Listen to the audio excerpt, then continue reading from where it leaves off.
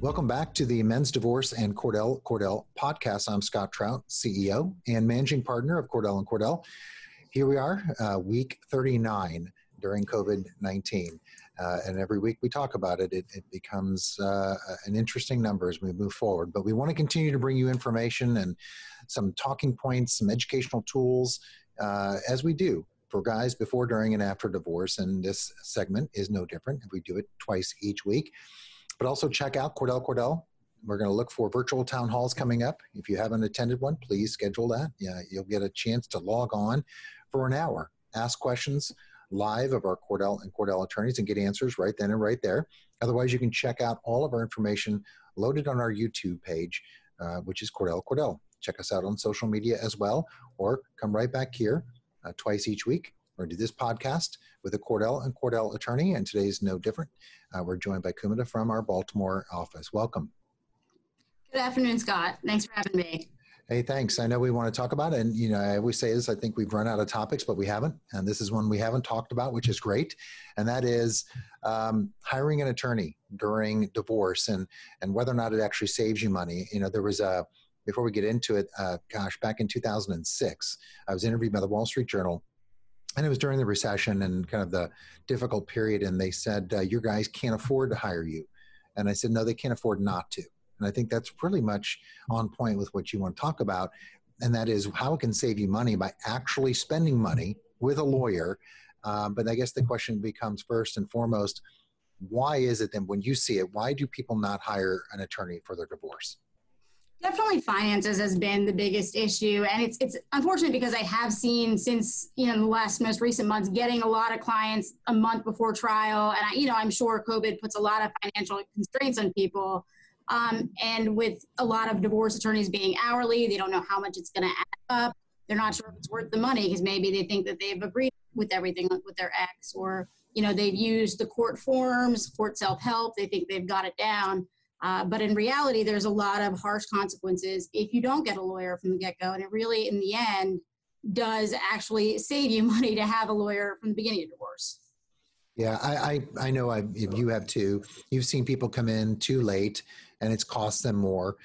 Something's happened. A court order has been entered. You didn't comply with certain orders. You didn't do the things you need to do. And it actually, in the end, it does cost more. I know it's a hard pill to swallow for guys that are looking at putting some money down, $1,800 or $2,500, and then moving forward. But I do agree. I mean, it's part of the partnership and understanding, we don't know what it's going to cost in the end. You have some ideas on where we can go along the way in terms of controlling some costs and being transparent about what things are going to do. But maybe talk about how, as we talk about the idea of, costing them money, how does it hurt a guy, particularly if they don't choose to hire somebody right away? So right away, if we go through what first happens, usually you get served with a divorce complaint. And that gives you X amount of days to file what's called an answer with the court. Some people just don't think they have to take it seriously. They don't file an answer at all. And what happens in that case is something called an order of default can be entered against you, which essentially allows the case to move on without you. And you also may not be able to participate in the hearing itself unless you're able to show good cause. An attorney might not be able to get you out of that if it's gone too late. The default thing is huge. I'm actually dealing one with now where the other side hasn't responded. They think they're engaging and trying to move things along, and they're pro se, and they just don't get it. They're held to the same standard as a lawyer. And that's one thing that they have to understand very clearly is that from a judge's perspective, whatever the laws are, whatever the rules of evidence, the rules of civil procedure, the Supreme Court rules, the statutes, you have to know it all and you have to comply with it. And absent that, the default is and it's kind of the nuclear option where they just proceed without you. And whatever they ask for, they're in large part going to get, right? Right. And even if you do file an answer, you still have things you need to file. If, for instance, a counter complaint is a common one that people forget to file when they're representing themselves. And that is asking for what you want out of the divorce, which, depending on where you are, some judges may not allow you to ask for that come trial day when you haven't filed one. Same thing if the other side has been filing in the case and you haven't filed any sort of response, that may look bad to a judge. That may look like you don't care. That may look like you're agreeing to everything they're saying. So it really is a problem if there are things being filed and you're not appropriately responding to it, and you're not you're not even aware of what rights you have in terms of what you should be filing. So, in the default, guys are listening now and they're thinking, well, you know what, I may be one of those. Here in Missouri, it's 30 days. You have 30 days from the date that you were served. And sometimes it's 27, 28, 20. It's all over the board. But it's not too late, right? I mean, there are some provisions for default. There's a way that in Missouri, for example, the Court of Appeals say that, relief from default shall be liberally granted. So if there's a guy listening right now, obviously, there's a way to get from underneath the default, potentially, right? Mm-hmm. Right. Yeah, there are ways for sure. Just in case, and veering on the side of caution, especially, you don't want to wait too long. Especially if you see something in the mail and it's an order of default or something along those lines, I'm not sure, you should definitely call a lawyer right away. We take more good care of our car by making sure that we're getting the oil change within the exact number of mileage that's, recommended than we do, for example, everything that's more important. It's all your things, your kids, your money, your retirement, your property. We spend more time at the IRS preparing for our taxes than we do following guidelines on this divorce. And don't be lulled. I mean, that's, I think, the biggest thing is don't be lulled into a sense of security. If your wife is telling you, yeah, it's all good, we're going to work this out, when in fact you're late, you haven't filed your answer. It could be fraud, it could be, but the point is don't be lulled in a sense of security that everything will work out. Just take action. For some dads out there, the coronavirus pandemic has become a pretext to limit access to their children. Other dads have been pushed out of key decisions affecting their children's lives. If you're one of those dads, Cordell & Cordell is here for you, as always, but with expanded services. We can meet you in person or by video conference on weekdays, evenings, or weekends. Our goal is to step up our service to meet your needs now.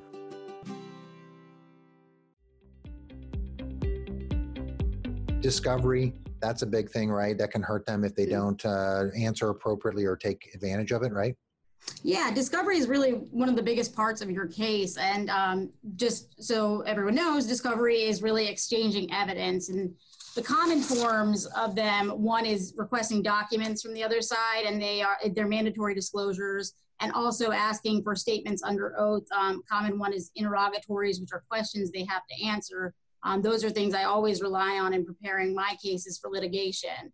So, for example, in Missouri, there's a thing that's commonly sent with the pleadings and discovery. And some states don't allow discovery until certain periods, but Missouri can fire it right off, a request for admissions.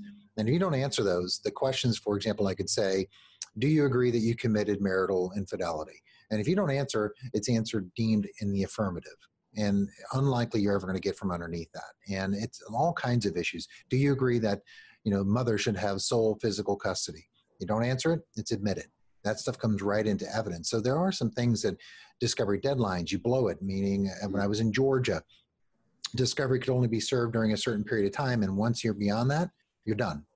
And you can't even ask for leave to do that. So it's critical, right, that you follow these, get within the timelines, do something very quickly so you can avail yourself of all the chances and opportunities to gather the evidence.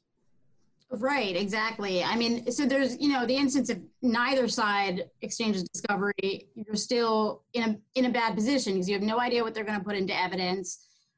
You have no idea what they have against you, and you may not be able to prove your income, their income for the purpose of child support or alimony determinations. You also don't know what property they have in their possession. So if you do hire an attorney down the line, they also can't really subpoena that information without knowing what subpoena or who they need a subpoena from. And then also, if you were sent discovery, like you were saying, Scott, and you miss the deadline, they can they can file for a motion for sanctions, and sanctions can be anywhere from not allowing you to present evidence, dismissing your case, or even you having to pay her attorney's fees for not responding to discovery. Yeah, I can say with certainty, and it's hard to do anything with certainty in family law, that nothing good happens when you don't hire a lawyer, honestly. There may be a friend that you've had, guys listening right now, well, my buddy did it. Well, let me just tell you, he got lucky. And, it's like tomorrow he'll get struck by lightning. But that's the point, is that the odds are not with you. You're better off playing the lottery and winning the lottery than going at it yourself. And I know that's self-serving, but I've seen the negative effects of someone not, hiring a lawyer. And, you hear the adage, you'd never, commit, or you never practice medicine on yourself. I get it. It's the same thing, but here's the point.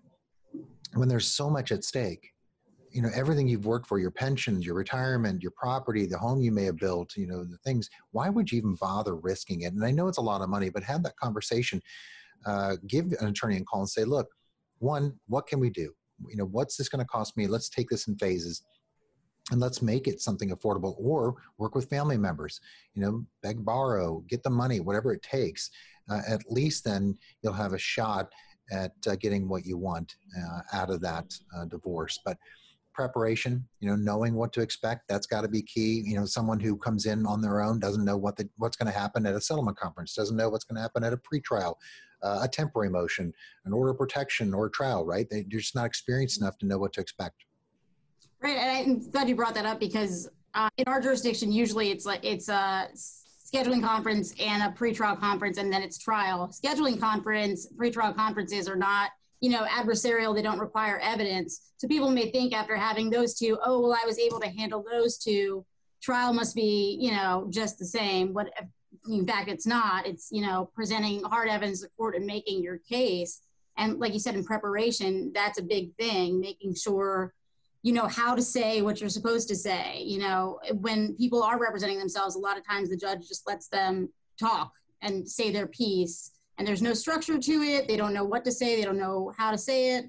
They don't know what to put into evidence. And unfortunately, with family law cases, a lot of it comes down to, your word versus her word. And so you need to make sure you come off as credible. That's something an attorney can help you with, and also structuring and asking you questions to make sure your testimony highlights where it's supposed to be highlighting, and, minimizing the negative.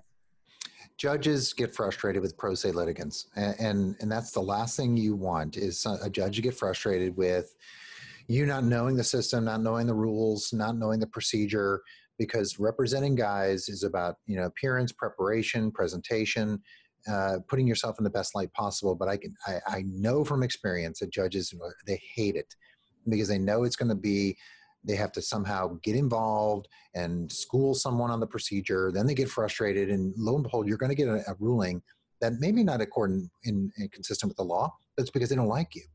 And right. Because now you've irritated them, because judges are derailed by emotion. They are your jury. When I was a prosecutor many, many years ago, I loved it when I had a criminal defendant who decided to be pro se. Judges, consistently try to talk them out of it, but I did jury trials, and I'm like, it's home run for me. They have no idea. They irritated the jury. The jury looked at them and thought, you are wasting my time. I'm getting, $10 a day, and you are wasting my time. So, let me talk about the high stakes. I mean, really, that's the point, is that if you really sit back and you think, what is at risk here? Would you be willing to gamble? I'll give you an example. When you talk about the high stakes here in a minute, that just came to mind. Let's say we sit down at Texas Hold'em, and we're going to play a game of poker, but you're going to tell the dealer, you know what, this round, I'm going to do it with a blindfold, and let's just see what happens. Dumb, but I'm going all in.